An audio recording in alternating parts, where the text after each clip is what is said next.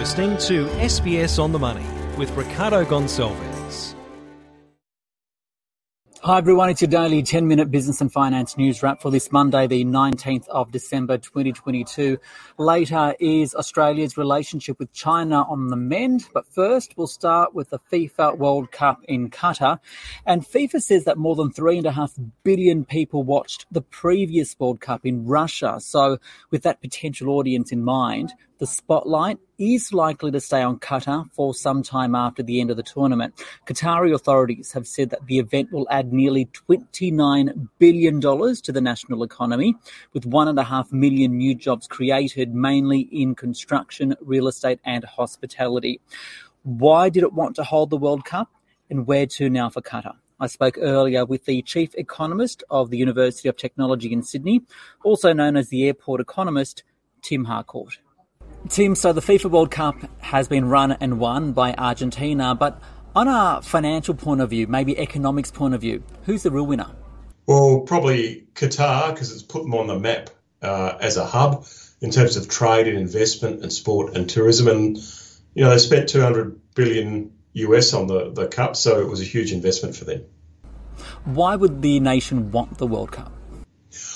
I think for Qatar, they want to be seen as a hub for future sporting events like the Asian Games, maybe the Olympics one day. And I think they want to be seen as a business transport hub, as an alternative to, say, Dubai or Abu Dhabi. So they really want to use the World Cup to say, Doha's here. If you're going all over the world from Latin America to Europe, anywhere in the Middle East, go through Doha.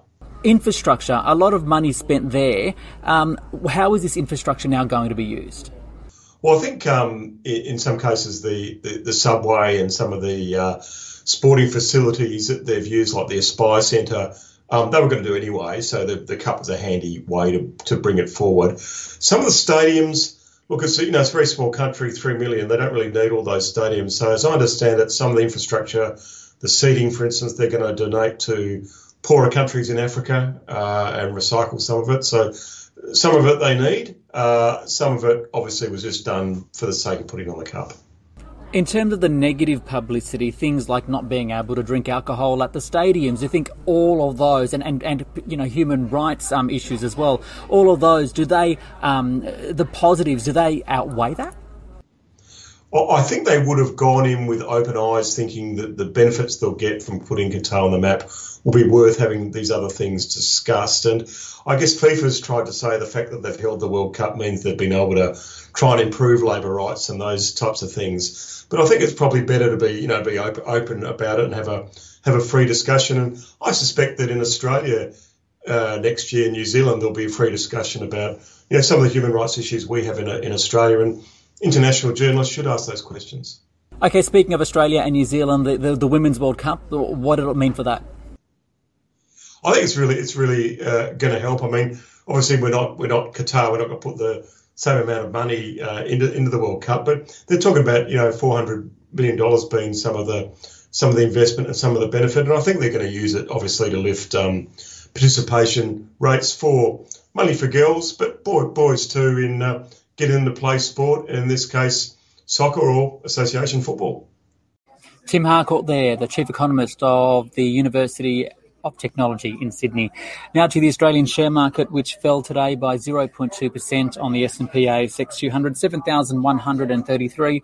For more, I spoke earlier with George Babouris. He's the head of research at K2 Asset Management. The market today is broadly flat, but US futures, for example, are a little bit higher after a week of weakness in equity markets. But very, very important context, since October, equity markets have risen quite a bit, double-digit growth. Going into year-end, it's just falling a little bit short of continuing that. But broadly, Australia has been holding up versus other equity markets over the past few days, and that's to do with broader commodities in general. A week after we saw a slew of central banks meeting around the world to discuss interest rates, how's the market now viewing the pace of rate rises to come and where the potential peak will be? Yeah, good question. So very quickly, increase of rates in the US and most of the developed world, including Australia, they're going to increase them at a slower pace, and the bond market is predicting that. Having said that, they have raised rates this year quite aggressively, And there's a lagged effect, as economists talk about, that will continue to slow down economies in the developed world well into mid next year from the rate rises that have already been delivered. So a combination of additional slowdown of economic activity plus slower rate hikes, we're getting towards the peak. It's just that you've got to be able to face that pain and get through it. But broadly, that's what the markets are predicting at the moment. Notwithstanding, there's some confusion out there. Commentary from the US governors is a bit what they call hawkish and aggressive, but the bond market's looking through it and saying you're getting towards the end of the rate hike cycle. Penny Wong will be the first Australian minister to travel to China in more than 3 years on Wednesday. There's hopes the nation may soon end its trade strikes against billions of dollars worth of exports from Australia. Firstly, how important or how significant do you think this is, especially as China comes out of its heavy COVID restrictions? Yeah, it's quite obviously significant with the biggest trading partner for Australia and for most other economies in the world. Since the G20 meeting and post the Party Congress in October, there's a bit of a language change from China, and it is a bit more accommodative and trying to re-engage as they're looking to stimulate their economy. Their central bank is cutting rates as other parts of the world like Latin America, even though the rest of the world are raising rates. So they're stimulating, and as they slowly open up with COVID, post-COVID, it'll be very messy. But the second largest economy will be seeing increased economic activity throughout 2023. A lot of complications, but that's a positive driver for exporters and producers of commodities and energy in general. It's pretty quiet in terms of corporate news today. However, Star Entertainment shares of it have taken a significant hit today, and it comes after a very messy few months for the company, doesn't it? Yeah, very messy for Star. The takeouts very quickly here.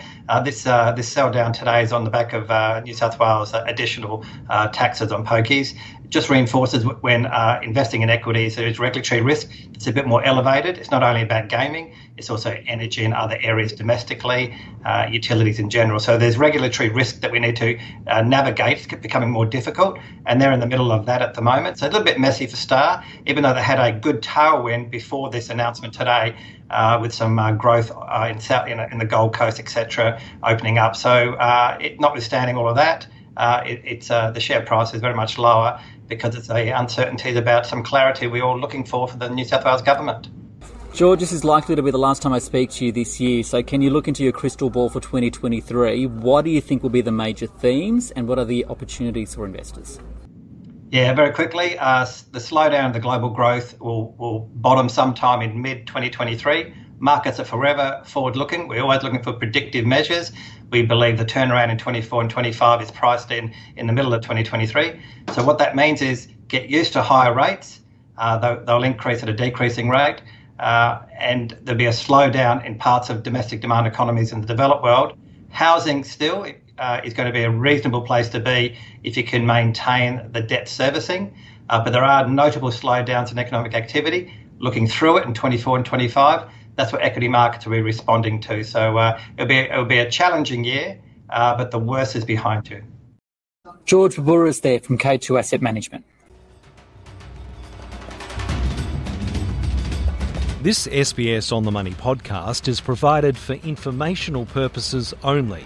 The content on this podcast should not be understood as constituting advice or a recommendation. It is not personal advice and does not consider your personal circumstances or objectives. You should contact a licensed professional before making any financial decision.